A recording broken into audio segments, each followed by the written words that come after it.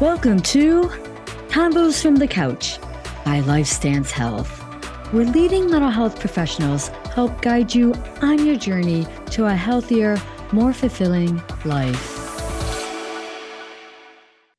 Hello, everyone, and welcome to our fourth episode of The Couch and the Screen, where we explore mental health topics in TV, movies, books, and popular culture. I'm Nicolette Lianza, and I'm joined by my LifeStance colleagues, Angel Kramer. Hello. And Laura McClure. Hello. And on today's episode, we'll be talking with LifeStance Maryland clinician Meredith Braden McMullen about the book Maybe You Should Talk to Someone by Lori Gottlieb. So welcome, Meredith. Good to have you on today. The fun fact there, when I was researching the book more, I came across that she did a TED Talk. The name of the TED Talk was How Changing Your Story Can Change Your Life, which she did back in 2019. So yeah, it was a really good TED Talk, but we'll get into more about the book as well. So Meredith, glad you're here to talk with us about it. Let me give a little bit of a book cover synopsis. One day, Lori Gottlieb is a therapist who helps patients in her Los Angeles practice. The next, a crisis causes her world to come crashing down. Enter Wendell, the quirky but seasoned therapist in whose office she suddenly lands. As Gottlieb explores the inner chambers of her patients' lives, a self-absorbed Hollywood producer, a young newlywed diagnosed with a terminal illness, a senior citizen threatening to end her life on her birthday if nothing gets better, and a 20-something who can't stop hooking up with the wrong guys, she finds that the questions they are struggling with are the very ones she is now bringing to Wendell. So definitely an interesting book. We'll see what our different thoughts about it was. Meredith, let's start with you. What did we all think about the book? So what did you think, Meredith? I really enjoyed the book. I obviously love reading and watching things about therapy. I found her writing to be really easy and engaging. I think it's pretty obvious that she's worked in television or other mediums. So I just found it very easy to read and digest. And I appreciated that. And I think I also really liked how it made therapy so approachable, normalizes it, and helps to maybe get rid of some of the stigma and make it okay for folks to spend some time on their mental health and make that a nice normal thing, like going to the doctor. Meredith, I totally agree with you, especially on her writing style. I think it's very evident that writing is a passion of hers. I also found her sense of humor to relate. Like I almost felt, oh, you're writing my inner dialogue that goes through my brain. Like that sense of humor was on brand for me. I loved the book, but I love to read. I read about a book a week. Thought it was great. I love anything that portrays therapists as real people and shows that we're fallible people just like our clients and that we have the exact same issues, because as I tell my clients, life happens to me just like it happens to you. I loved that. The only criticism I might have as a therapist would be sharing her inner dialogue about her clients could be off-putting in that, does my therapist really think that way about me when I say this or when I say that? The things that we say in our head are never right.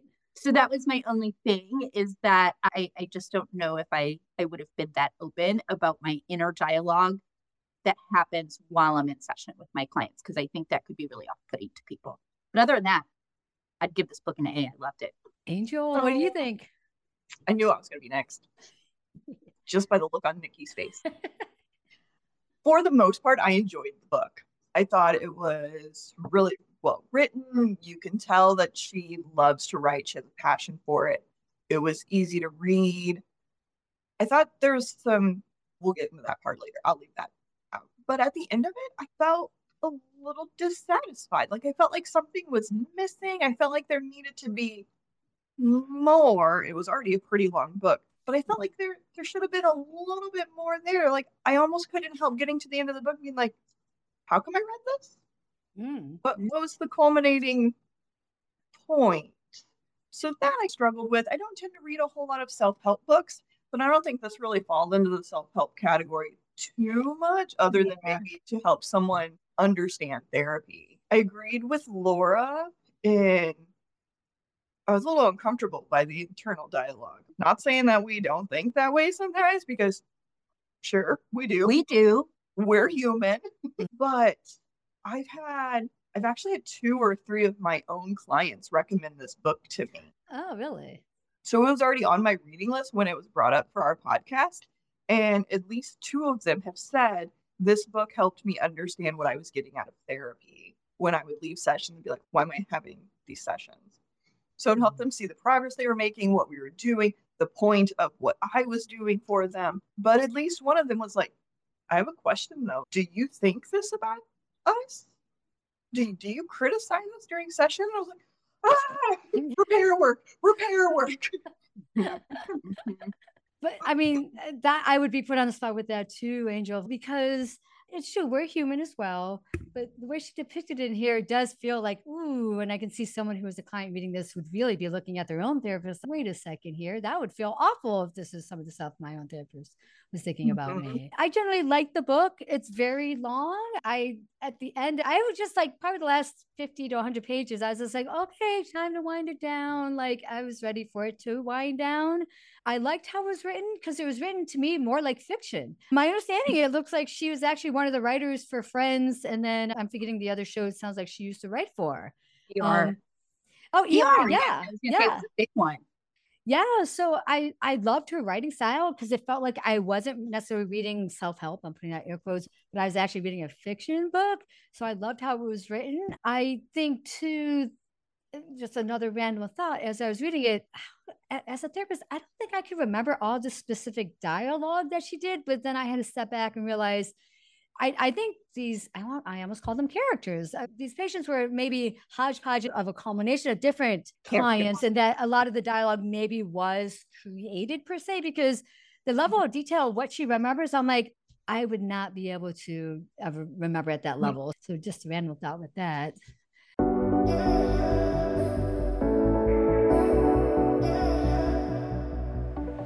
What mental health issues did we see portrayed in the book? I think it started with clients presenting as having relationship problems or maybe lack of relationship, but then you come to find out that there's anxiety, there's depression, there's grief and loss, there's terminal illness, substance issues, and also not just childhood trauma, but trauma as well. So it really covered a lot of issues that we work on. Definitely. One of the things I did like about the book was that it wasn't diagnosis based. So then whenever I was prepping for my answer for this part of our discussion, I was like, ooh, should I focus my answer on diagnosis? Because the book was all about presenting issue. Yeah. It's a big deal that this is her presenting issue. She has found it. But nonetheless, those presenting issues, we can morph into our diagnosis if we were doing this as a session, diagnosing, treatment planning, and whatnot. We see intimate partner violence. We see parenting struggles. We see self-doubt and defense mechanisms. And we see how our traumas, big T, little t, anything in between, have impacted us and how those have brought out those defense mechanisms. And I can appreciate that she approached that as a presenting issue and not as, let's put you into a diagnosis. Yeah, definitely. Yeah. Angel, I would say I really agreed with that. I actually really appreciated the fact that there were no diagnoses in there, because I think it's become, and I'm going to blame TikTok because I just despise social media, but it's become very trendy to have a diagnosis. Yeah. And I think people in the long run don't understand how a diagnosis stays with them and impacts things such as your ability to get healthcare or life insurance and things like that when you're older. So I really appreciated not talking about people or clients as a diagnosis. And kind of also what you said about that presenting issue. I tell my clients all the time, once I've built up rapport, I'm like, yeah, your presenting issue is usually just a symptom of what's actually going on. Like, it is never the actual diagnosis. It's usually just a symptom of something larger. And I'm here to help us discover what the thing larger is.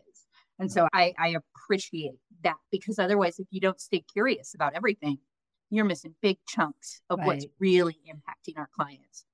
I'm probably going to just talk about John because I really loved that client and that, because I think I could resonate so much with that, because I do, like, there is something lovable about every person, but I've also had those clients that you come in and you're like, you're just a jerk. Like, so to give context to the listeners, John is, I keep wanting to say a character because that's how I felt the book was written, is one of her patients who happens to be a TV writer, comes across very self-absorbed and things like that. Yeah, but what I really saw there were like attachment, cluster B personality tendencies in there. And I think I focused on that and really got involved in that story because that's something that I'm really like passionate about, and I really enjoy working with cluster B personality disorders. I know that makes me a very strange clinician, but I do. So I think that was really cool the way she presented that about how people with that personality disorder can come off very arrogant, and but really showed her process of digging to see where that originated from, because that's where the empathy, creating that room for empathy. So I loved that part of the book. John, I really love that too with his character, because it shows how therapists as humans, how we understand how hard it is to be alive. And then that helps us connect to our clients and to really appreciate what they're going through and to not judge them as we would have maybe thought with that internal dialogue that was a little bit cringeworthy, but maybe that we really identify with that. And even someone who is as harsh as John appears in the beginning, you really start to see his humanity and just appreciate and love like a part of that client story. Yeah. One of the things I found myself doing as she was talking about the patients and like things she was doing with them is like, what would I do if I was their therapist? Did you guys find yourself doing that as well? Maybe taking things, maybe with John, maybe something a different angle or whatever, but did you guys each find yourself doing that too if you were that patient's therapist? Yeah. And I also caught myself thinking, would this be the clientele that I would work with? Would they be on my caseload? And then comparing, if they were, and this is out of my scope, like, what do I do with them? John was one of the people in the book that I was like, they would definitely be on my caseload, because very similar to Laura, those challenges are the ones that I appreciate. And I also felt like his story arc really showed her as a therapist and how she presented, and it felt very authentic. And then with Charlotte, I appreciated her talking about the transference that was happening and being aware of her trying to pull back. I can't treat Charlotte like my younger self, even though two peas in a pod kind of situation happening. And just to jump in, Charlotte was the patient who would often hook up, right? Different men who maybe weren't the best for her. Got you. And you bring up another point, Angel, that I'm thinking of, even jumping it back to John. Our boundary as clinicians in that it's about the client and where they're at and making sure we're not projecting onto them. If that's younger, that was me back in the day or whatever. But specifically with John, he's the successful TV writer for a show that it sounds like Lori actually would watch, right? And so part of me is that as if I was John's therapist, I would have to really make sure I was checking my wanting to know more about the process and his work, because it's not, the therapy's not about that, but there would be this natural curiosity as the human, Nikki, watching the show to want to know more about that. Because I just love books and movies, and hence why we're doing this podcast. But to really make sure that I was checking myself that this is about John's treatment and what John is navigating, and not my desire to know more about the nooks and crannies, how he develops the show. Nikki, even while reading the book, I was like, what show could this be? Yeah. How can I track this? Yeah. What could this be? Definitely. No, I was thinking that too. So what did you all think about the book's format, where it's alternated between Gottlieb's own therapy sessions and then her work with her clients? Meredith, what'd you think? I was happy with the format. I thought it just brought everything together. And again, really showed her as a person, because you're looking at her individual sessions and how she shows up and how she struggles and how she's not really seeing the big picture that her therapist, Wendell, is eventually able to help her get to. And I think that's a nice example of why it's sometimes a good time to give time to therapy, right? Things don't always happen fast, but over the course of time, you can figure out what's going on in your life, what you want to change about your own story, and then start to see some of those patterns and things that you want to change. Laura, thoughts? I loved the format. because I thought that you could see her progression as an individual human being in therapy, and you saw the progression and growth within her therapy sessions. And so I thought that was just really neat to watch the process unfold and how it is such a parallel process, and also highlights the importance that even if you don't have big life happening to you, if you're a therapist, you should have your own therapist and just be checking in. Even if you only go once every 2 months, you still should be having your own therapist, because that growth that you do in that room helps the growth of your clients and yourself as a therapist. Yeah, I thought the format was engaging. It kept me interested, but there were a couple times I caught myself being like, wait, when does this happen in the timeline? Have we gone forward? Have we gone backwards? Where are we at? So some of it felt a little out of place, but once I got past that, I thought it was okay in the layout. And actually, we keep referring to people as characters. It reminded me of episodes of a show. Oh, we're back to the John episode. We're on the Rita. Oh, interesting. Yes, I see that. I see that very much. Oh, I didn't pick up on that. That's actually really good. Huh. That was my experience when you all first were asking about books or not books. I think you were talking about shows. Yeah. I'm like, I know a show. No, it's a book. It's a book. And then I remembered that this was that book that just was very vivid. It felt like a show, maybe because it's written closer to a show. If she was a TV writer, how she knows she worked in television, so that could also be why it read to us so much like that, because that's her writing background. Yeah, it didn't read like a case study. No, it wasn't stuffy at all. This was not stuffy. It was very readable. Gold it sometimes at certain points. It was comedy gold, I thought. I very much like the format too, going back and forth and looking at the parallels. There were times too that I thought, if Wendell was my therapist, would his style match with how I am and my personality if I was doing work with him and stuff like that? So it was more just a comment of just like, when it comes to matches between therapists and clients and what works and what doesn't and stuff like that. So it just got me pondering that a bit too. And how their therapy approaches, Lori's and Wendell's, were different approaches separately in their own work, but they worked together. They worked well as a match in their own therapies. Yeah. So overall, just the relationship that Lori had with Wendell seems like it was pretty positive, pretty appropriate. Nothing that seemed to be a good match for her. Other thoughts on that? I don't know if I have thoughts on the actual match between Wendell and Lori, but I would like to talk about, it's at the very start of the book, and she talks about the issues of a therapist finding their therapist. And I just want to say thank you for discussing that and add a couple of bullet points to that list, because it's really hard. Yeah, fair point. The next bullet point I would like to add is that it is incredibly difficult as a therapist to sit in a room with another therapist who's trying to therapize you. And all you can think about is, oh, I wouldn't have said that to me. Yeah. If I like, and all I can do is critique their therapy of me, because I can't get out of that brain. And so I really love that she talked about that struggle, because it is real. Yeah. Angel, you're nodding quite a bit. Did you have? No, I was just going to say, especially if you're in a smaller area, it's hard to find someone who's not connected to one of your colleagues or maybe a friend. I've been very lucky somehow in that search.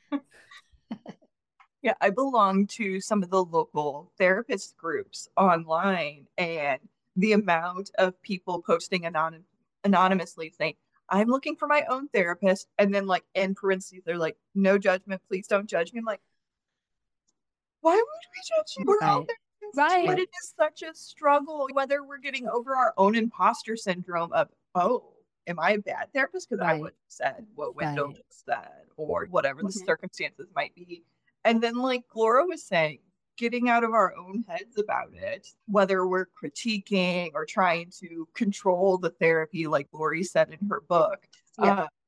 Those are all struggles. But just like our patients need us, we also need someone to talk to get out of our own way. Yes. Oh, I love that. Get out of our own way, right? Beautifully said, Angel.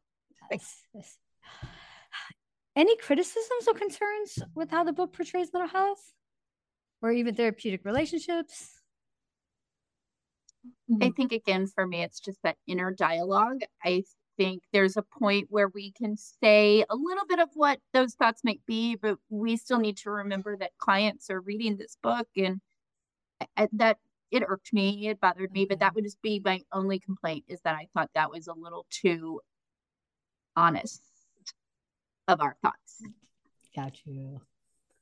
I think I really liked how the book showed progress over time. Sometimes as a therapist, it's hard to know week to week, are things going well? Am I helping a client to make positive change? And even though sometimes the change wasn't always linear, but it was nice to see positive change over time with this selection of clients.